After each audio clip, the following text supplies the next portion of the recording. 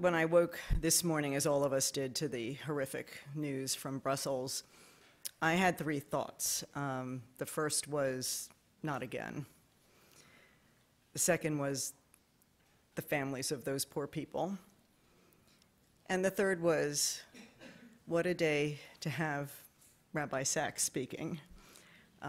Couldn't have been more timely and appropriate. Our hearts are certainly with all of the people in Belgium today, and I'm hopeful that some of the insights we'll receive this evening will help us gain strength in understanding and figuring out how to respond when these events continue to happen.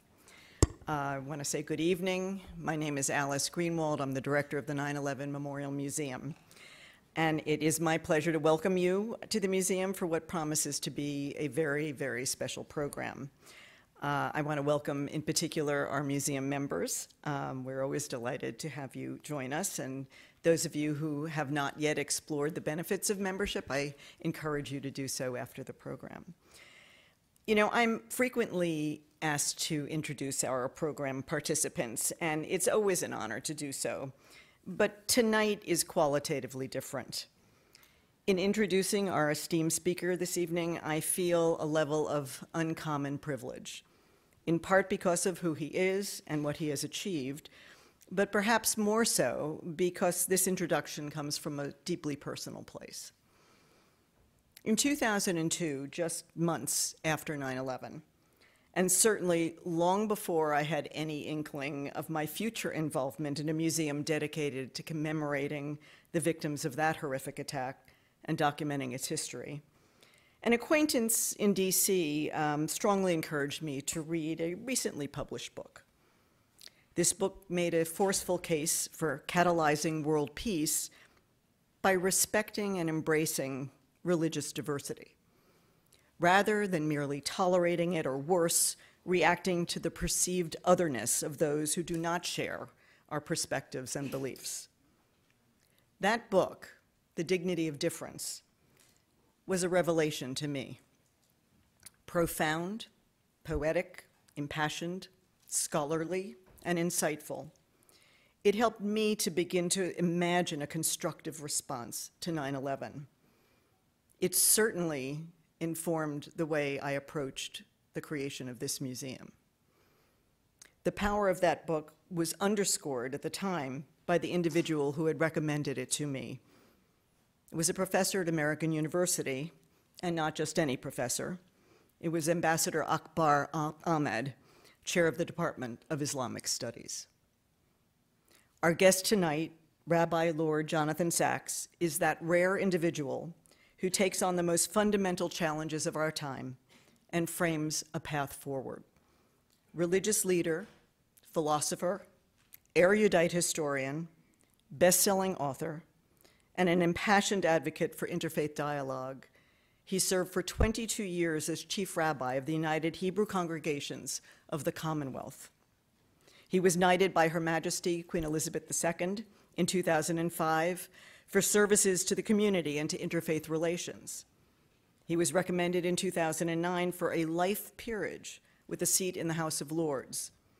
He's the author of more than 25 books. He holds 16 honorary degrees, and he has won several international awards, including, most recently, just a few weeks ago, the prestigious Templeton Prize for 2016, in recognition of the decades he has spent bringing spiritual insight to the public conversation. In addition to all of that, as if it weren't enough, he is the Ingeborg and Ira Rennert Global Distinguished Professor of Judaic Thought at NYU, the Kressel and Ephrat Family University Professor of Jewish Thought at Yeshiva University, and Professor of Law, Ethics, and the Bible at King's College London. While I'm tempted to describe him as Superman, he has, in fact, been described by His Royal Highness, the Prince of Wales, as a light unto this nation, and by former British Prime Minister Tony Blair as an intellectual giant. This evening, we are profoundly honored to welcome Rabbi Sacks to speak about the timely and exceedingly relevant subject of his most recent publication, Not in God's Name, Confronting Religious Violence. I've been asked to remind you that following tonight's program, that book will be for sale just outside the auditorium, and I believe Rabbi Sacks has very graciously agreed to sign those books for you. So now allow me to turn this program over to Cliff Chanin, our Vice President for Education and Public Programs, who will moderate tonight's conversation. Thank you for joining us.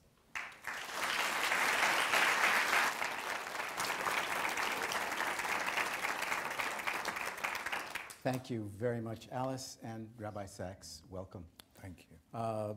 As Alice indicated, the program that we might have envisioned for last night is not going to be necessarily the same as we pursue this evening. As she indicated, your book is about confrontation with the very ideas underlying religious violence, an attempt to challenge them, an attempt to find a textual refutation of them. But I want to start because on a day like this, when religion is invoked in the name of inhumanity, I want to turn to the question of interfaith understanding. We had last September the visit of the Pope and the interfaith service that we had here with representatives of all of the world's great religions, some reciting their prayers and all coming together in a common hope.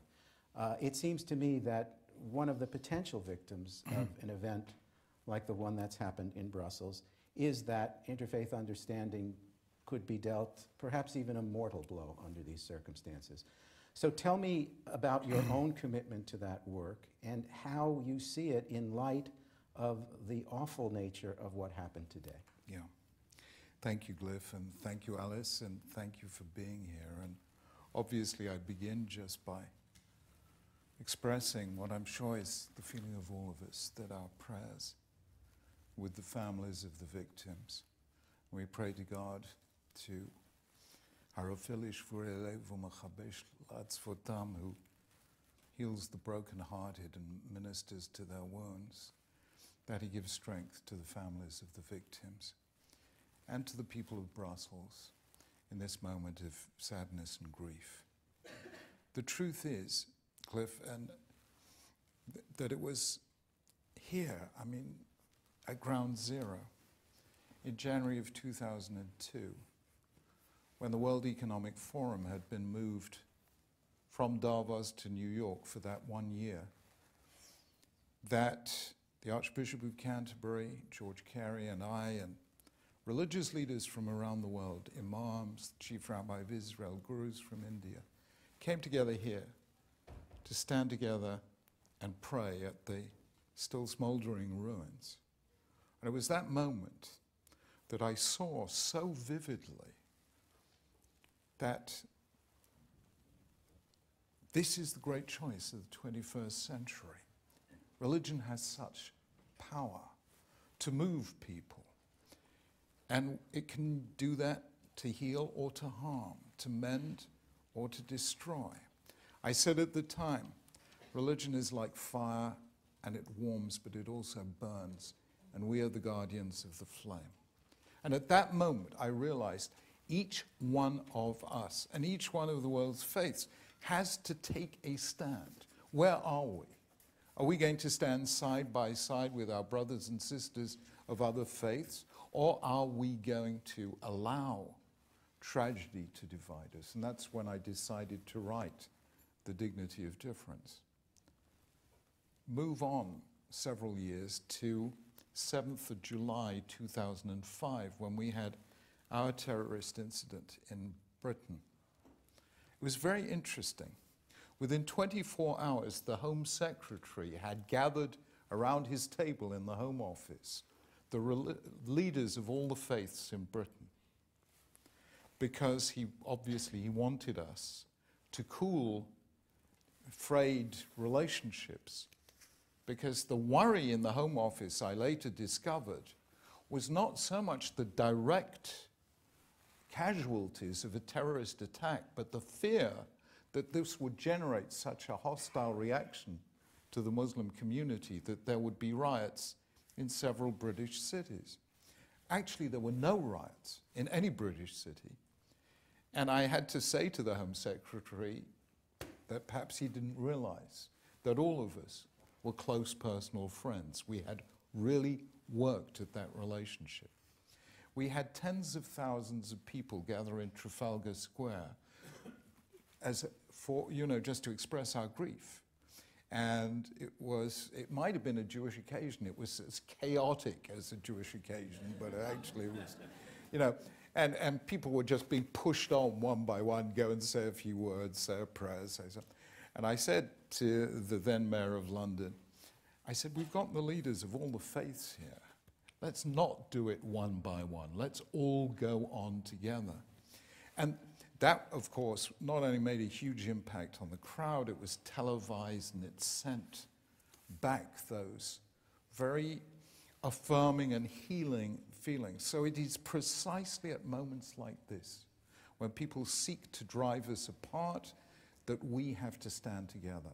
And it is precisely at moments like this, when terrorists seek to terrify, that we have to hold strong and say, we will not yield to terror or to anger. Speak a little bit more, please, about what you see as the essence of the interfaith dialogue. These are profound differences among believers in different faiths. So there has to be a level of reconciliation that is not simply about finally agreeing on all things. How do you find the balance between the agreements that you can find and the areas of disagreement that must be preserved for each faith to maintain its integrity and its wholeness? After the assassination of the late Yitzhak Rabin, I was asked to do a television program by the BBC on the prospects for peace and so on, what all this meant. And I went, it's the only time I've been there, to Amman in Jordan to have a conversation with King Hussein at the time. Actually, he was taken very ill, and so I had a conversation with his brother, who's Prince Hassan, who's a remarkable, wonderful human being, who is a real force for interfaith understanding and for moderation within Islam. And I said to him, what will bring us together? And he said two things. Number one, Al-Andalus, the fact that in Spain, in the 10th to 12th centuries, Jews, Christians, and Muslims did live together under very generous Islamic rule, very broad-minded. That was the great era of the great Islamic philosophers, Averroes, Avicenna, and so on, who had such an impact on Judaism through Maimonides and Christianity through Aquinas. It was called convivencia. In other words, the fact that we'd done it once shows that we can do it again. That was his first thing. But it was his second answer that I think speaks to your question. He said, our shared tears. We both know what it's like to suffer. And I suddenly thought when he said those words, the words of Maimonides in the Guide for the Perplexed, he's talking about somebody who'd killed somebody accidentally and he gets sent to the cities of refuge until the death of the high priest. And Maimonides says, what's the death of the high priest got to do with it? And Maimonides says, grief is something that can actually unite people. And therefore, I think it's precisely at a moment like this that you can say to Muslims and you can say to Christians, and you say, let our tears bring us together. We've all suffered, we've all lost, and let those tears bring us together. Now, in the book, you do make reference to efforts by Muslim clergy to distinguish their faith and their beliefs from the claims that are made on its behalf by the killers in places like Brussels. There's always some sort of polemic about this as to why it's not enough or why it's not heard loudly enough and so on and so forth. I wonder if you have a view of whether or not there is anything that can finally be said that stands up to the kind of blood and violence that we see in places like that. Well, the truth is, as any Muslim scholar knows, and as anyone knows, suicide is forbidden in Islamic law. Suicide bombing is certainly forbidden. Killing the innocent is certainly forbidden. And who were these people struck down at random in Brussels at an airport and at a bus station? I mean, all of this is forbidden in Islamic law, and it is only a highly extreme version of Islam, which 100 years ago was a tiny marginal presence, Wahhabi Islam, which for various reasons has dominated the world of Islam more recently. But everyone knows that was, once upon a time, a marginal phenomenon in Islam. So the question is, how is it that this voice gets heard by the suicide bombers and the jihadis? First of all, as we know, many of the jihadis know almost nothing about Islam. One of them was found with a book, Islam for Dummies, you know, so they're clearly not being driven by theological conviction. But secondly, I'll tell you what is happening. You know, there was a guy called Daniel Goleman who wrote a book called Emotional Intelligence. And as you know, there's such a thing as emotional unintelligence. We have this twin-track brain. Daniel Kahneman calls it thinking fast and slow. We have a very sensible brain called the prefrontal cortex, which is wise, but it's slow. And we have a very emotional brain, which is quite stupid, but it's very fast. And if you're being chased by a lion or something, it's quite useful. You know, you don't sit and philosophize, you just get the hell out of there. So, and the deepest, quickest, and most powerful reaction comes from this thing called the amygdala, which is the fear and fight and flight reaction. And that can flood out everything else. He calls it an amygdala hijack. What ISIS have been doing has been flooding the social media with pictures of Muslims being attacked, humiliated, offended, all the rest of it. And this creates an amygdala hijack. It makes some kids who are fairly unstable, fairly unrooted in a community, very volatile. And once they've got that fight or flight reaction, no theological nicety and no reasoning is going to help. And that is the danger. Now let me take us into the book for a moment, because you have a chapter which you call Hard Texts, which is an explanation of the phenomenon of people who seize on the most hostile texts within various religious traditions. You start by citing some of the difficult passages in Deuteronomy in the Jewish tradition. You say, I'm going to quote here, "These texts, and there are notorious examples in the New Testament, the Quran and the Hadith also, require the most careful interpretation if they are not to do great harm. That is why every text-based religion develops its own traditions of interpretation. Rabbinic Judaism declared biblicism, accepting the authority of the written word, while rejecting oral tradition, which was the position of the Sadducees and the Karaites, as heresy. The rabbis said, one who translates a verse literally is a liar. The point is clear," you go on, "no text without interpretation, no interpretation without tradition, or as 2 Corinthians put it, the letter kills, but the spirit gives life." So these are long traditions within all the faiths, and you go into considerable detail in relation to certain Jewish texts and the difficulties that they have in this book. But this notion that fundamentalism short-circuits interpretation, that takes a strictly literal reading and only a literal reading of these words, is essentially undercutting centuries of tradition within the very faith it's trying to defend or speak for. That is the trouble, you know, when you activate people's sense of collective humiliation, when you feel their people is being betrayed and you are being called on to make the ultimate sacrifice for the sake of others, all the normal reflexes are not there, and in any case, it's always small cells that radicalize, and those cells control access to information. But Judaism, Christianity, and Islam all developed very similar oral traditions. what we call midrash and the whole oral tradition. Christianity developed almost a parallel of the 3 or 4 levels of interpretation, which in Judaism are called Pshat, Remez, Drush, and Sod, the plains, etc., etc. And Islam had its tradition of ijtihad and ijtihad and the various 4 schools of Islamic jurisprudence. So you're dealing here with an attempt to bypass that whole tradition. So the question is, what is going to stop that? Fundamentalism, I mean, I give 3 definitions of fundamentalism, because fundamentalism is a complex phenomenon. One definition is fundamentalism is the attempt to move from text to application without interpretation. You just read the verse literally. Now, every sacred literature has got verses which, if read literally and acted on, will bring about catastrophe. There's not one tradition that doesn't have it.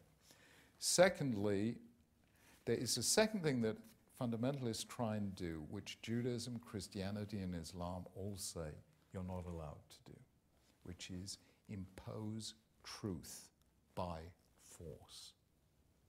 When you try and terrify people into accepting something that you hold dear, that is not on. You remember in the Talmud, it says that when God came to make the covenant with Israel, and they were all standing by Mount Sinai, he lifted the mountain above their heads and said, you have a completely free choice. If you agree, fine. If not, I'm going to drop the mountain on your head. And the rabbis say, there's not even a hint of this in the Bible, but the rabbis say, if that's the case, that invalidates the whole of Judaism. In other words, the attempt to impose truth by force is not on in Judaism, even when done by God himself. Now, the Quran quite explicitly says no compulsion in religion, and that is a common factor in those 3 faiths. It's what ultimately led, in John Locke's letter on toleration, to the birth of religious liberty in the West, when people began to see what it's actually like when faiths fight against one another. And finally, my most controversial definition of fundamentalism is it is the attempt to impose a single truth on a plural world. Because I believe that the miracle of monotheism is not one God, one truth, one way. The miracle of monotheism is that unity up there creates diversity down here. And we know of this through the Bible, through the opening chapters of Genesis. God delights in diversity. Genesis 10, he divides humanity, this is before the Tower of Babel, divides humanity into 70 nations and 70 languages. You know, God loves diversity. So those are the 3 definitions. And the trouble is, none of them works when you're dealing with a potential suicide bomber. Let me go now more towards the argument you make in the book. And I will say that though you make references in the book at relevant points to Christian and Islamic texts, this is fundamentally a look into the depths of Genesis in particular stories within Genesis. Let me explain why, Cliff. You know, if I as a Jew should not be standing up criticizing Islam or Christianity. The only criticism worth having is the criticism that comes from within.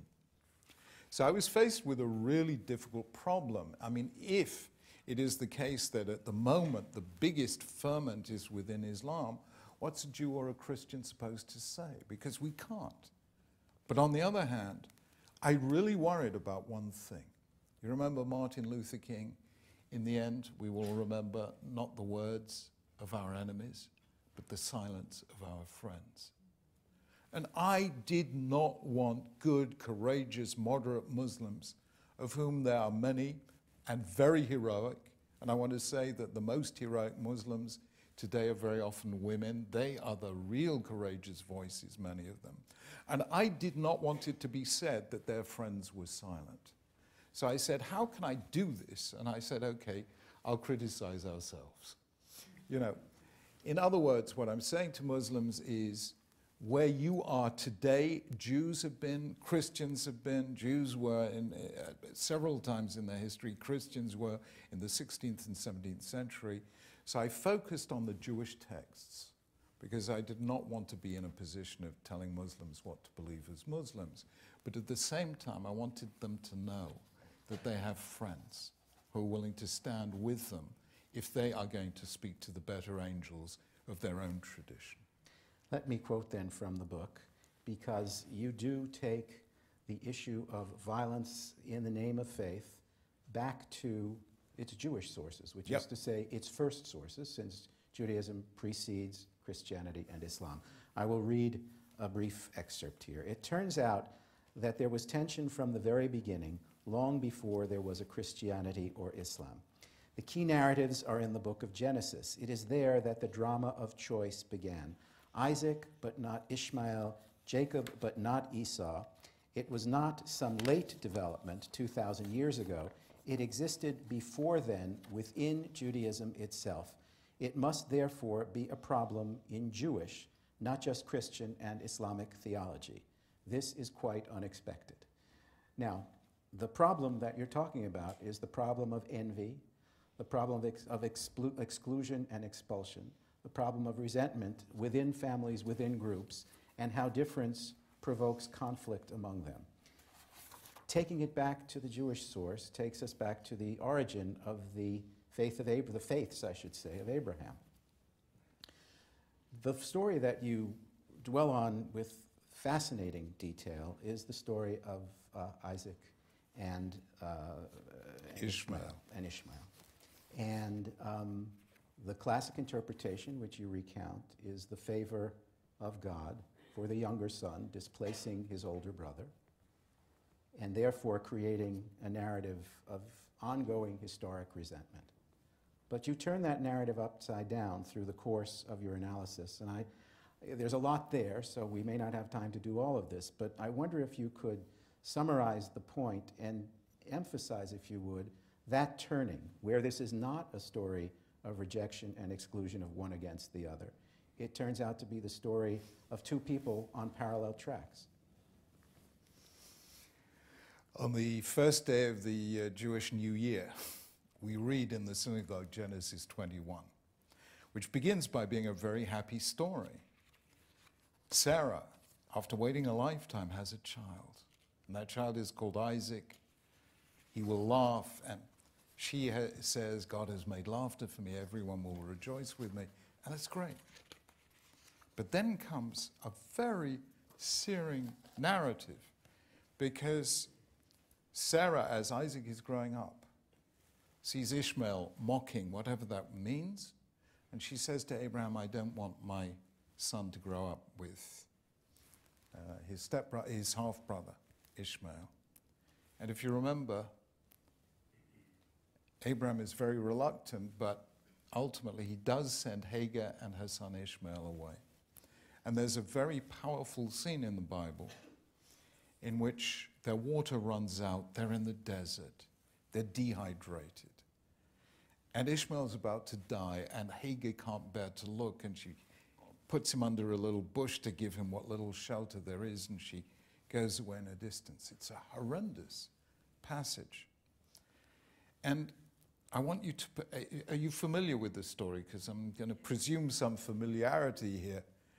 But when I read this story, when I read this story in the context of knowing that Jews and Christians trace their descent through Isaac, whereas Muslims trace their descent through Ishmael, I suddenly realized this is a very powerful story here. I'm not the first person to say it has to do with Jewish-Muslim relations. Nachmanides says this in the 13th century.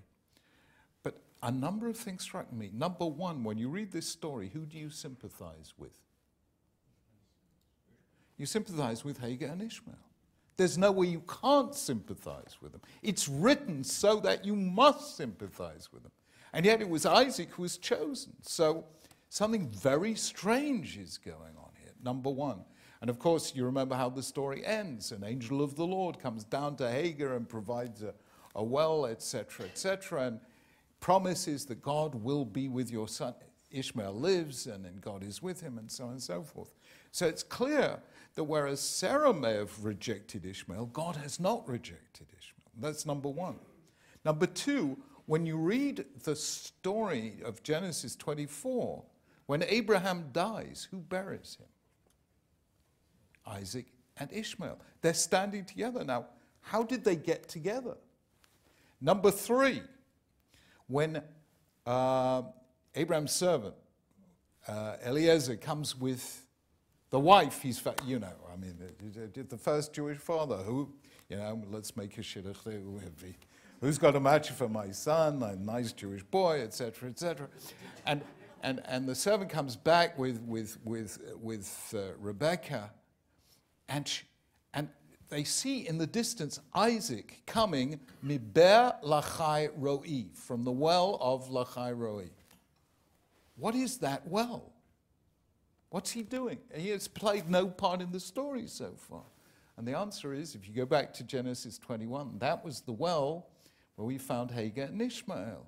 Isaac has just come from visiting Ishmael and Hagar. And then you remember the curious story, very curious story, that Abraham, after Sarah dies, marries a new wife called Keturah and has 6 children by her. Extraordinary story. The rabbis, putting all this together in a 7th or 8th century midrash, say as follows. They give 2 different readings.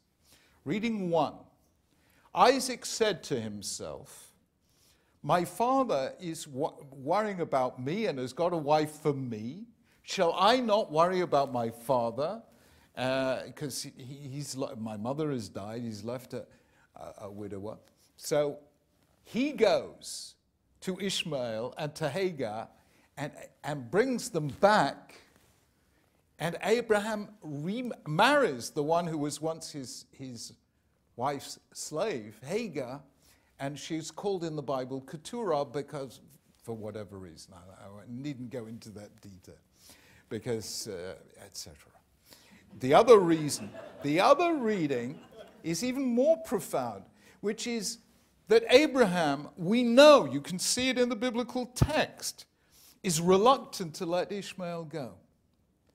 And it is Abraham himself who visits Ishmael, promising Sarah he won't stay overnight, he'll just go, see how he's doing. And he goes, and Ishmael's not there, and he finds he's married to a wife called, is it Ayesha or something or other, and doesn't like her very much, etc., etc. Now, and it is Abraham himself who brings back Ishmael. Now, the interesting thing is there are 2 wives of Ishmael in the Midrash, and these were both wives of Muhammad. The same names. The same names. In other words, the author of this Midrash knows about Islam, knows Islam traces its descent through Ishmael, and has given an interpretation of the narrative that brings them back within the family, and they're standing together. And this Midrash, you think interfaith was born after the Holocaust, and this is a real interfaith Midrash. It's a way of saying there are hints, clues, anomalies in the biblical text that are best understood by saying, in the end, whether it was Abraham himself or Isaac who brought back Ishmael into the family, because God never rejected Ishmael. So what I'm saying is this, that if René Girard, the great French scholar on religion and violence and the sacred, Sigmund Freud himself, who understood that sibling rivalry is a fundamental driver of violence, I argue in the book that Judaism, Christianity, and Islam build within their own narratives an ongoing sibling rivalry. And if that's the problem, then the Bible itself contains the solution, if we read it the way the rabbis read it in the Midrash. Because the fact that God chooses Isaac does not mean he rejects Ishmael.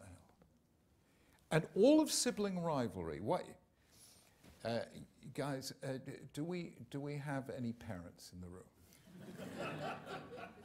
Did you ever encounter sibling rivalry among your kids? Or when you You know what it is? What is it that when mum is paying attention to my brother or my sister upsets me? What is it? Why is she caring about him when she should be helping me? Yeah? In other words, sibling rivalry is always, whether in the animal kingdom or in the human family, to do with scarcity. She loves him and she doesn't love me. That's what sibling rivalry is about. Now, to suppose that God's love obeys the logic of scarcity is simply not to understand what God's love is about. It is not in finite supply, such that if he loves me, he doesn't like you. In which case, that whole sibling rivalry, which created animosity and tension for centuries between Jews, Christians, and Muslims, as I explain in the book, is built on a false supposition. And actually, God's love is simply not finite, such that in choosing me, he doesn't reject you. Now, is this going to change the mind of any potential suicide bomber? Let me be terribly blunt with you, no. If you're about to conduct jihad, you don't sit down and read a book by a rabbi, and be honest. But what I want to do, Cliff, in this, is to say to young Muslims, guys, there is another way. And what's more, we as Jews and you as Christians are going to walk side by side with you on this way, because God has made many faiths, but only one world in which we have to learn to live with one another. And we now are so interconnected that unless we learn to make space for one another, we will not be honoring either God or humankind. And that's really the argument of the book. Do you find ways to bring this argument to young people in the UK or here? Jewish, certainly you would have an audience for that, but Christian, Muslim youth, have you found ways to take this and make the case in front of them and engage with them on the concerns that they have? What are the questions that you get that challenge your argument? I give talks in front of mixed audiences, and the first people who come up buying a book for me to sign are always Muslims. They love this. Why do they love it? Because deep down is the mainstream of Islam is not the kind of Islam that's capturing the headlines. These kids come from families that know this is not the Islam their parents knew, their grandparents knew. And of course, they're not hearing a loud voice within their own faith talking moderation. But when they're hearing it from somebody of another faith who is respectful of their faith, instead of looking down on them and blaming them for the problems of the world, who is empathizing with them, this really, really speaks to young Muslims. And almost always they're the first in the queue. And I have to say to you, I wouldn't have written the book without road testing it first. Mm-hmm. And I wrote, a rabbi doesn't road test a book with Jews. They're never going to agree with you anyway, but I mean, the point is, if you're trying to reach out to people of other faiths, you've got to test it against people of other faiths. I wrote this book, as Alice mentioned, called Dignity of Difference. I wanted to know, does this work? I mean, this works for me as a Jew, but does this work for a Christian? I used to meet together with groups, student leaders in Britain, not Jewish. They came from all sorts of faiths, and I road tested this idea with them. And I was seeing them, the Sikhs, the Hindus, walking out half an inch taller than they came in. And you could write the words in the think bubble above their head, And you could see them thinking, well, we always knew we were different, but we always thought that was a bad thing. And here's the chief rabbi telling us it's a good thing. And I suddenly saw it made sense for them. It made them feel very affirmed. So by and large, I don't publish books without road testing them first against the people that I want to influence. Violence and the recourse to violence. You think of it as something that actually precedes any religion, that it is in the earliest parts of Genesis. Well, it's Cain and Abel, yeah. God's regret Yeah. at his creation because of the violence expressed by human beings. And yet, you use biblical sources, you use René Girard, you use Freud to focus on the presence of violence in our inner essence. What is the relationship between religion and violence? People blame religion because of events like today for the expression of violence. But can you separate the two, and how is it distinguished when each of these religions has violence in its own history, whether in its texts or its practices? Look, it's very clear that the Bible is about an attempt to moralize power. Violence is the attempt to impose my will on the world, if necessary, by coercing you. And if you refuse to be coerced, then I'm going to kill you. It is what I call the will to power. And the first Nietzschean is Cain. You know, Cain offers something to God. God does not accept it. So Cain says, well, okay, in that case, I'm going to eliminate my brother, and so there's only going to be me left. And the Bible is the attempt to moralize power. And I say in the book that that is going to be the fundamental choice in the 21st century, as it has been for many other times in human history. Which wins, the will to power or the will to life? In the end, it is this extraordinary statement, not only in Genesis 1, but in Genesis 9. In Genesis 1, God says, let us make man in our image, according to our likeness. Genesis 9, after God has seen a world filled with violence, and after it says, Vayinachem Hashem, God regretted that he had ever created man in the first place. And after the flood, God then says to Noah, Shofech dam ha'adam ba'adam damo yishafech, he who sheds the blood of man shall have his blood shed by man, ki b'tzelem Elokim asa et ha'adam, because he made man in his image. In other words, Genesis 1 tells me I am in God's image. Genesis 9 tells me you are in God's image. And that is the Bible's ultimate statement against violence. If you can recognize the image of God in another human being, then you realize that other human life is sacred. Now, it's a very powerful idea.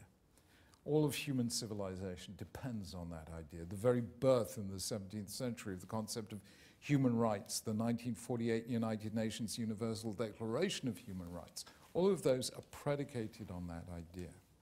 And that is why Christianity and Islam have their own traditions, limiting war, limiting violence, and absolutely forbidding terror, that is, violence against the innocent. So, you know, religions have all had bloody pasts, because the trouble is not religion. You know, there used to be a car. Do you remember an advert for a car designed by robots, driven by idiots? Do you remember that? You know, the trouble is not the car. The trouble is the guy driving the car. So the trouble is not the universe. We, the human mind, is the great weapon of mass destruction. That's the problem. And God made us physical beings with physical desires. And the end result is we can have recourse to violence to satisfy our desires. And God could have taken away our freedom. He didn't do so. It is categorical in Genesis 4 when he sees that Cain is in danger of an act of violence. God warns him, but he doesn't stop him. So somehow or other, that is the human condition. We have this huge propensity for violence, and every major religion in the world has yielded it to it sometime. Today, there's violence being perpetrated by Hindu nationalists, by Sikh nationalists, by Sikhs in India, by Buddhists in Myanmar and Sri Lanka. Now, these are not inherently violent religions, but The trouble is religion designed by God but driven by human beings. And the problem of violence is the problem of humanity. It doesn't matter whether you have a religious culture or a secular one way or another, violence is always just beneath the surface. But you do point a finger even at monotheism in relation to this. Let me read. A humanitarian as opposed to a group ethic requires the most difficult of all imaginative exercises, role reversal, putting yourself in the place of those you despise or pity or simply do not understand. Empathy across boundaries can sometimes threaten religion at its roots, because one of the sacred tasks of religion is boundary maintenance. That is why historically the great monotheisms have not been in the vanguard of tolerance. Cliff, I thought if you're dealing with a phenomenon of this seriousness, be absolutely relentlessly honest. Am I supposed to get up and say religion is for peace, and therefore if everyone had my religion, the world would be at peace? Let's be honest. We know that in our sacred texts there are very, very violent passages which we have to wrestle with. We know perfectly well that there have been blood-stained episodes in the history of our faith, whatever that faith happens to be. And I didn't think I was going to be useful at all unless I was absolutely blatantly honest and self-critical on this. And I think in the end that's what speaks to people. You know, I mean, let's not pretend we're great and you're terrible. That is the problem, not the solution. So, yes, any ideology can yield to violence, and religion, because it so binds me to other people, estranges me from the people who aren't of my faith.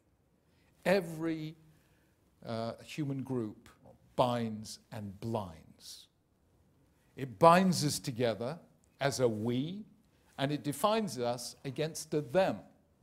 And therefore, it divides as it unites. You know how to unite any group that's squabbling? Invent an external enemy. So you unify by dividing. And that is the phenomenon of human groupishness. And that really goes to the roots of human nature and the roots of any social animal. So I've tried in this book to be very, very honest. But it is a hopeful book. It is. I want to come to a moment of hope. Otherwise, don't look at me that way.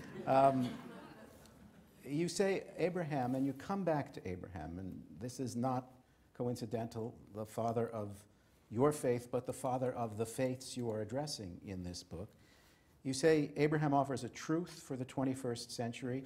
He seeks to be true to his faith while being a blessing to others regardless of their faith. And here we have the Isaac and Ishmael story in its essence, its 21st century essence.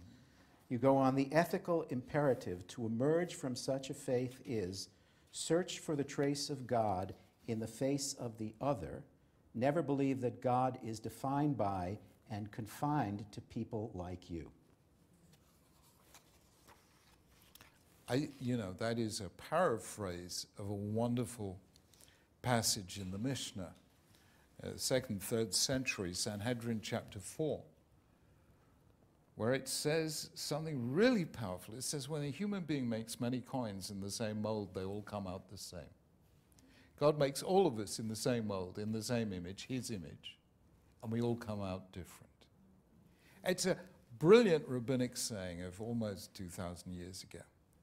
And if that is true, that we're all in God's image, but we're all different, it means that the real religious challenge is, can I see God's image in somebody who's not in my image? Someone whose language and culture and creed are different from mine. And that is the religious challenge. Now, I think it's a very, very powerful challenge. I've said also that I think the biblical narrative is really deep and subtle because, as we saw in the story of Isaac and Ishmael, all our sympathies are with Isaac. And yet when we read the story, suddenly we have to change our vantage point and see things from the other side, from how it looks to Hagar, how it feels to Ishmael.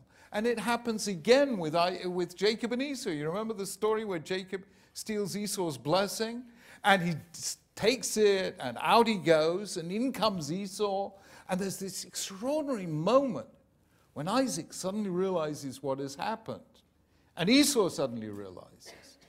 And this laconic text of Genesis, which almost never describes anyone's emotions. You know how few but there, all of a sudden, Isaac trembled a great and exceeding trembling. And Esau let out an exceedingly bitter cry. These are the most emotional phrases in the whole of the Mosaic books. And all of a sudden, having been with Rebekah and Jacob, we're suddenly on the other side with Isaac and Esau.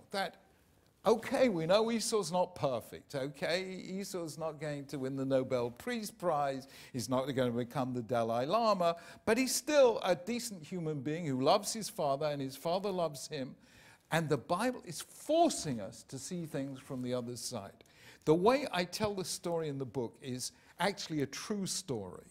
There was a young, very anti-Semitic politician in Hungary, a potential leader of something called the Jobbik Party. It was a very right-wing nationalist and pretty anti-Semitic party.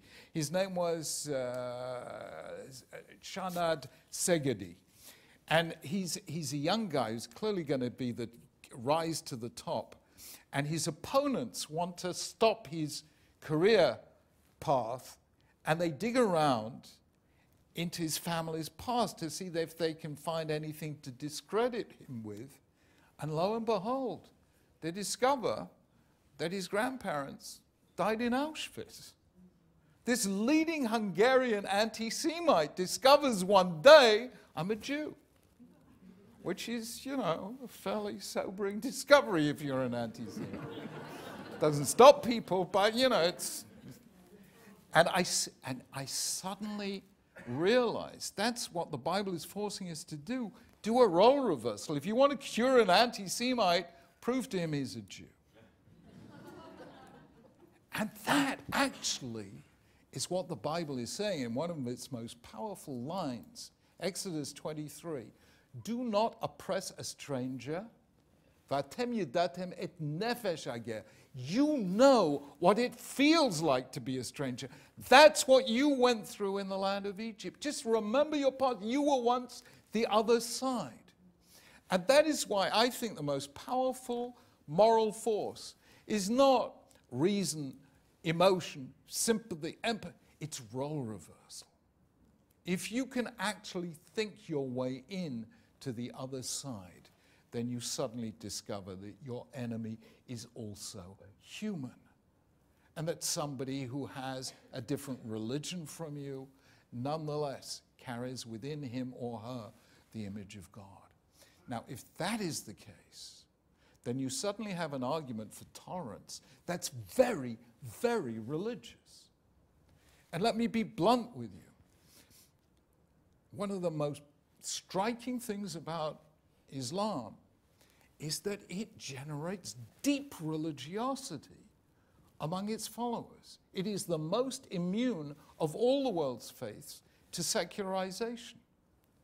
So if you can speak, and this book I deliberately wrote as a very religious book. I could have written it as a completely secular book, but I deliberately wrote it as a religious book. Because if religion is the problem, then it ought to be the solution. Otherwise, you're going to really fail. You're going to miss the point. Somebody just did a study, it was published a week ago, on the Israeli-Palestinian peace process. And they analyzed what was dealt with, why did it go wrong, and all the rest of it. And the finding was fascinating.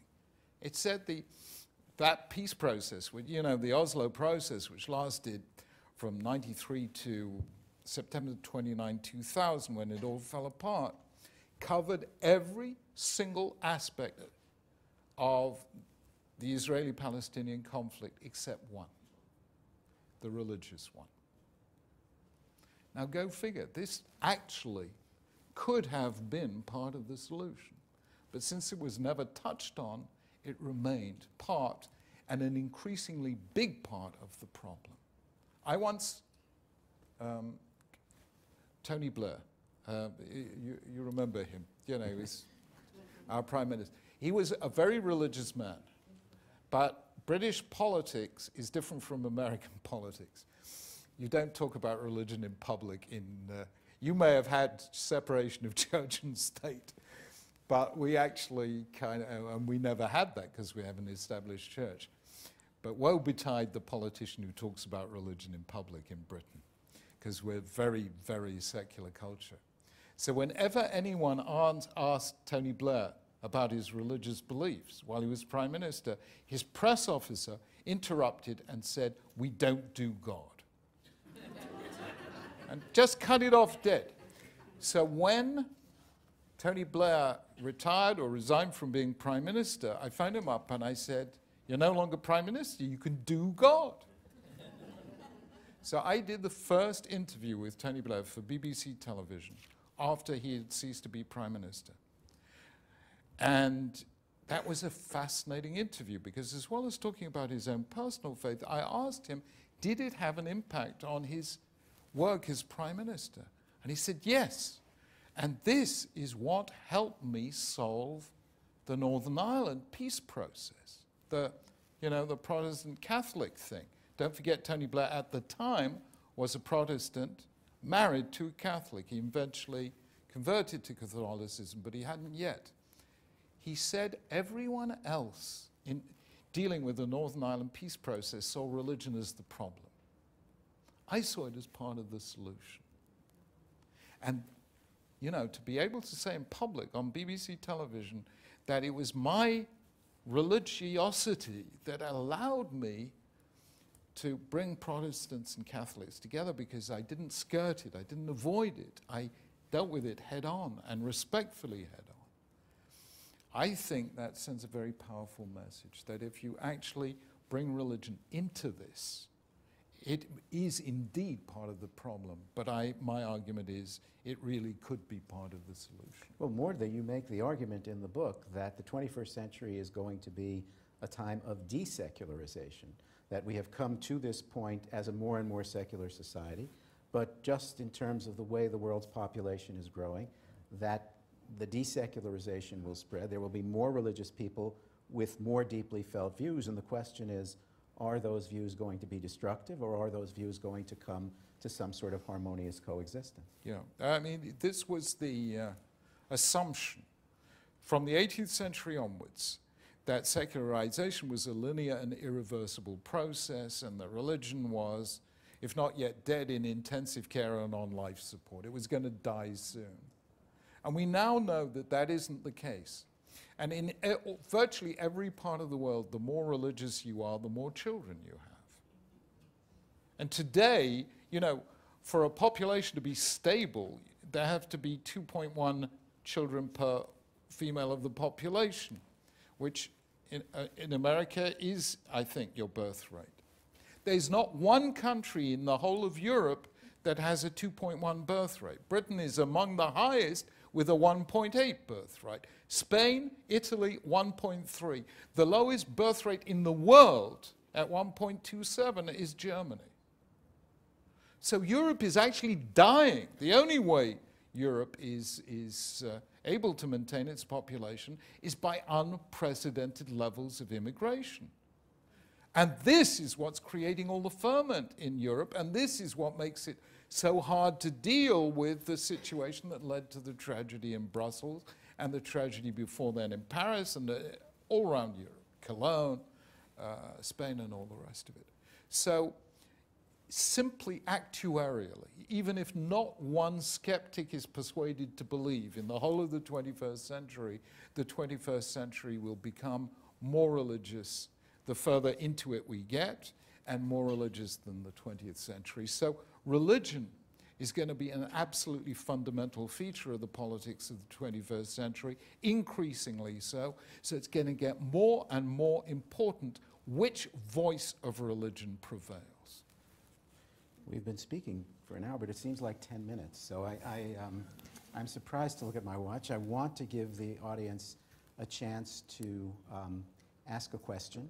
And please keep your questions brief so we can squeeze in a few more. I'm going to ask that you wait until the microphone is brought to you. So we have the two mics on either side of the room. This gentleman here, we'll start with you.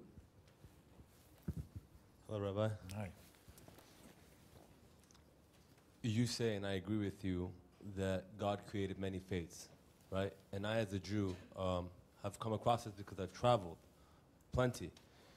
But from my experience, and I can only speak from a Jewish experience, I've come across many rabbis that use the idea of we're the chosen ones, and that everything else is null, and that Jesus was a mamzer, and that Hindus are idol worshippers. And I believe we, to a certain degree, are creating the distance as well. And unfortunately, from my experiences, we don't see, or I don't see, leadership such as yours. I see rabbis that are not as enlightened as you are, preaching hate disguised as power and knowledge of Torah. So if you were me in my position, how would you go about that? Well, I'm sorry to admit that you're quite right. Mine is not the only voice. I would say it's probably a minority voice. So what do you do in a situation when you are pretty convinced that many rabbis are part of the problem, not part of the solution? Well, the first thing you do is you become chief rabbi. It helps a great deal. So we were able in Britain to develop a rabbinate that did not talk in the terms that you're referring to. I absolutely forbade that kind of language, and the young rabbis really responded. I mean, it was a bit of a shock. I don't know if you know this, but when my book, Dignity of Difference, was published, I was actually accused of heresy, and people wanted to excommunicate me, which made it extremely useful that I was chief rabbi, because I was the only one doing the excommunications.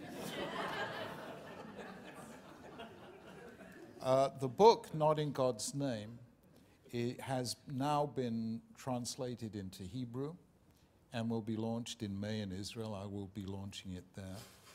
So and of course, as you know, for the past 2.5 years, I've spent a lot of my time here in the States.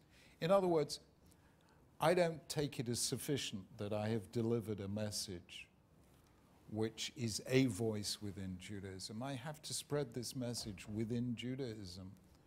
And I've tried to do so within Britain and the Commonwealth. Now I'm trying to do so in America, and over the next few years try and do so in Israel.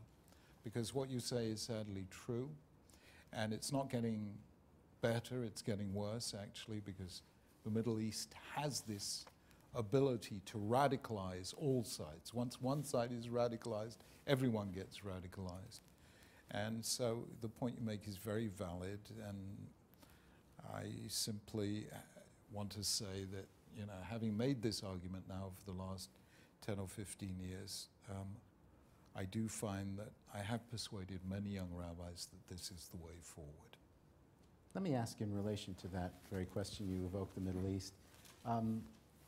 The Israel-Palestine dispute, which has become, as you say, more religious, more intensely rooted, also has an enormous effect on populations worldwide. And so is this something that can be separated from the kind of reconciliation that you're hoping for, or does it require some sort of settlement to be able to reach past it into a reconciliation? Well, it's clear that the Israel-Palestinian conflict is fanning the flames worldwide, because given this instantaneous global communication, don't forget the whole power of Al-Qaeda and ISIS is predicated on modern methods of communication.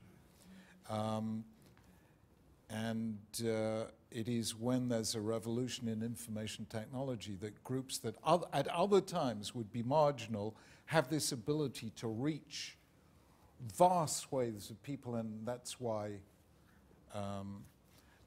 Europe was seized by wars of religion in the 16th and 17th century because of their information technology revolution, which was called the invention of printing. That was what had that impact. So the result of instantaneous global communication is that a conflict anywhere very rapidly becomes a conflict everywhere. So the Israel-Palestinian conflict becomes a conflict on British university campuses, American university campuses, you name it. And therefore it's really, really central to all of this. But you will notice that if I had mentioned the Israel-Palestinian conflict in the book in even one sentence, well, I do, sort of, but in even one sentence, everyone would have ignored the rest of the book and just focused on that sentence. So I had to take it out of the book because it has to be dealt with as a separate topic. Otherwise, it creates this amygdala hijack. Everyone gets so intense about it that it stops them being able to hear some other important statements. So yes, it's relevant, but no, I kept it out of the book because I knew it would hijack the book if I included it. Who else? Lady there, middle of the row. Just wait for the mic, please.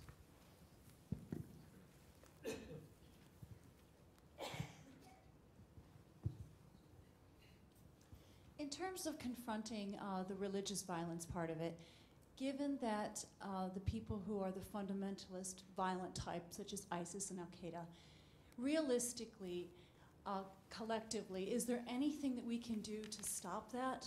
Because are they so far beyond reason that other than bringing down more violence through military or other forms, is there any way to stop those people? What we are dealing with here is a phenomenon that was 2 generations in the making. Well, you know, the Muslim Brotherhood was founded in 1928. It was a direct reaction to the end of the Ottoman Empire. The Ottoman Empire was the last remaining major embodiment of Islam as a political power. And the belief was, you know, of Kemal Ataturk and the attempt to secularize Turkey, that that Islam could meet the modern world through this process of secularization and westernization, and that created the counter-reaction of the Muslim Brotherhood by Hassan Banna in 1928. And there are various milestones along the way, but it was basically in 1973, with the hike in oil prices, that the Gulf states were able to, with this huge new wealth, build systems of madrasas throughout Pakistan, especially, teaching Wahhabi Islam. So something that had become, was initially quite marginal, became a global phenomenon. Most of this radicalism had its origin in those madrasas. So I've said that we have to adopt a similar long-term approach to this, because people are beginning to see that a phenomenon that religious, because we're dealing here with something that embraces Al-Qaeda, ISIS, Al-Nusra, Al-Shabaab, Islamic Jihad, and hundreds of others. And everyone knows that, or at least a year ago, you could defeat ISIS militarily like that overnight if there were sufficient determination. That would end ISIS. But the phenomenon would return in another half a dozen new guises, because we're dealing here with a move which is religious, cultural, social, economic, the whole thing. And you do not end those movements by military means alone. And people are beginning to slowly realize this. The military defeat of ISIS is not going to be the end of the problem. It just isn't. And that is why I argue in the book that wars are won by weapons, but peace is won by ideas. And ideas, therefore, take a process of education, and education takes a process of generations. And I tell you, this is our fundamental weakness. What is the... Can I ask a simple question? I went around asking in Britain this question for 10 years. What is the maximum attention span of a British politician or a Western politician? Maximum attention span. 30 What? seconds. Till the next election. That's the maximum attention span, okay? 4 years in America, 5 years in Britain, that's the maximum attention span. We are dealing with a cultural phenomenon whose minimum unit of currency is the decade. They are thinking in terms of centuries. Bernard Lewis, the great teacher of Islamic ideas at Princeton, was trying to communicate this throughout a lifetime. Do understand that not everyone has the same time perspective, the same time horizons. We're dealing with a culture that thinks in terms of centuries. So just as there is a phenomenon of flying beneath the radar in space, in spatial terms, so there's a phenomenon of flying beneath the radar in temporal terms. When groups are operating in a time span that is beyond the maximum attention span of a Western politician, no Western politician will find an antidote, an answer, because they're just beneath the radar screen. So I'm trying to say, let us think as long-term as the people we are confronting. Let's begin now with the process of education, knowing that it may take 25 years minimum or 50 years ultimately to produce a young generation of Muslim leaders, Christian leaders, Jewish leaders, Hindu, Sikhs, and so on, who are educated in that religious imperative of making space for difference. Without that, we're not going to negotiate the 21st century. And that is why we've got to think long, think in terms of education, think in terms of beginning with the young, with the people who realize that that religion has taken a wrong turning. Begin now and we'll win. But look for the quick fix and we'll lose. One more. There, please.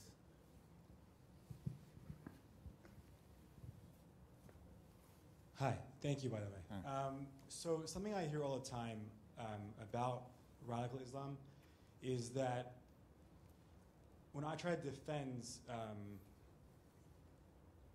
the race, religion, the faith of Islam, people say that majority of Muslims are radical, where I don't agree with that. But the reality is that the bully in the classroom is always the loudest, and people only hear the bully. So my question for you is, how many Islamic leaders in the world believe in what me and you believe in peace? And if that number is a lot, then why not gather those people and isolate the enemy? Isolate the radical beliefs, that is ISIS, that is Hezbollah, that is Hamas, and take it to social media, take it to the world, and open everybody else's eyes on their beliefs. Because in today's world, I do believe that the education could be expedited because there are many eyes around. You're absolutely right. As I said, the radical, the courageous voices in Islam, many of them are coming from women. I'm thinking of people like Irshad Manji in Toronto, Wafa Sultan in California, Ayan Hirsi Ali in Harvard, Cambridge, and so on. There are very, very significant figures like Akbar Ahmed in the American University in Washington, who had been the Pakistani High Commissioner in London. So to give you for instance, what I did in England, you remember in 2002, well, sorry, you won't remember, but in 2002, an American journalist called Daniel Pearl was murdered in Karachi. And I did a television program for the BBC in which I got Daniel's father, Judea Pearl, together with Akbar Ahmed, who was then Pakistani High Commissioner, and Daniel was murdered in Pakistan. I brought them together. I mean, they knew one another. And we filmed them in our home just talking through this issue, and then I took them both, first to a Muslim school, the Islamia school in London, and then to a Jewish school in London. And we just tracked them, and it was a most extraordinary program because they really became friends. And I said to Judea, you know, tell me, how did you reach this point? How did you cope with the pain of losing your son and become so generous?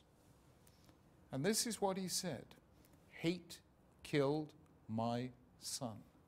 Therefore, I am going to spend the rest of my life fighting hate.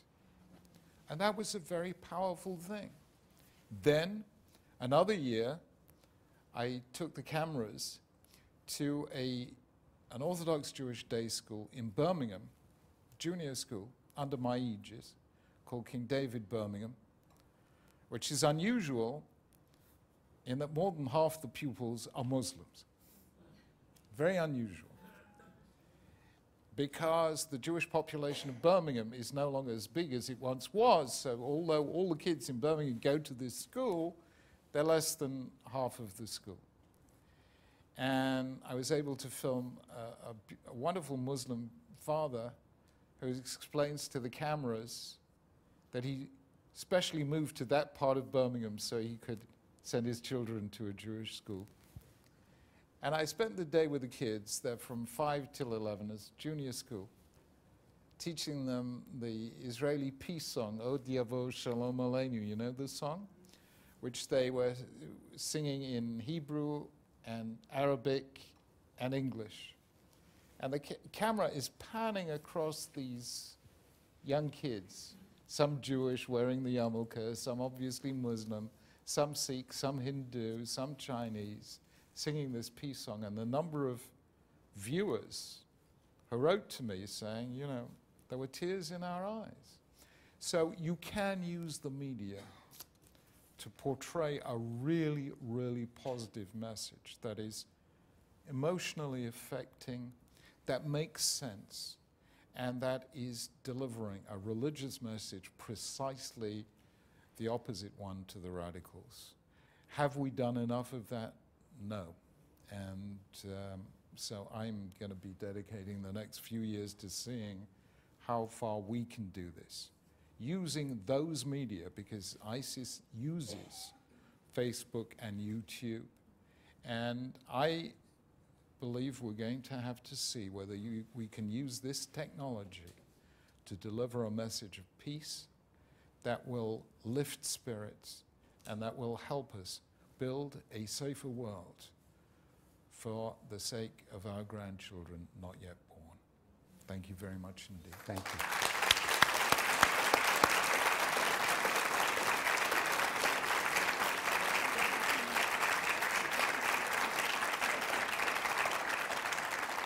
Rabbi Sacks, thank you so much. I will tell everyone here, we have not even barely scratched the surface of what's in the book.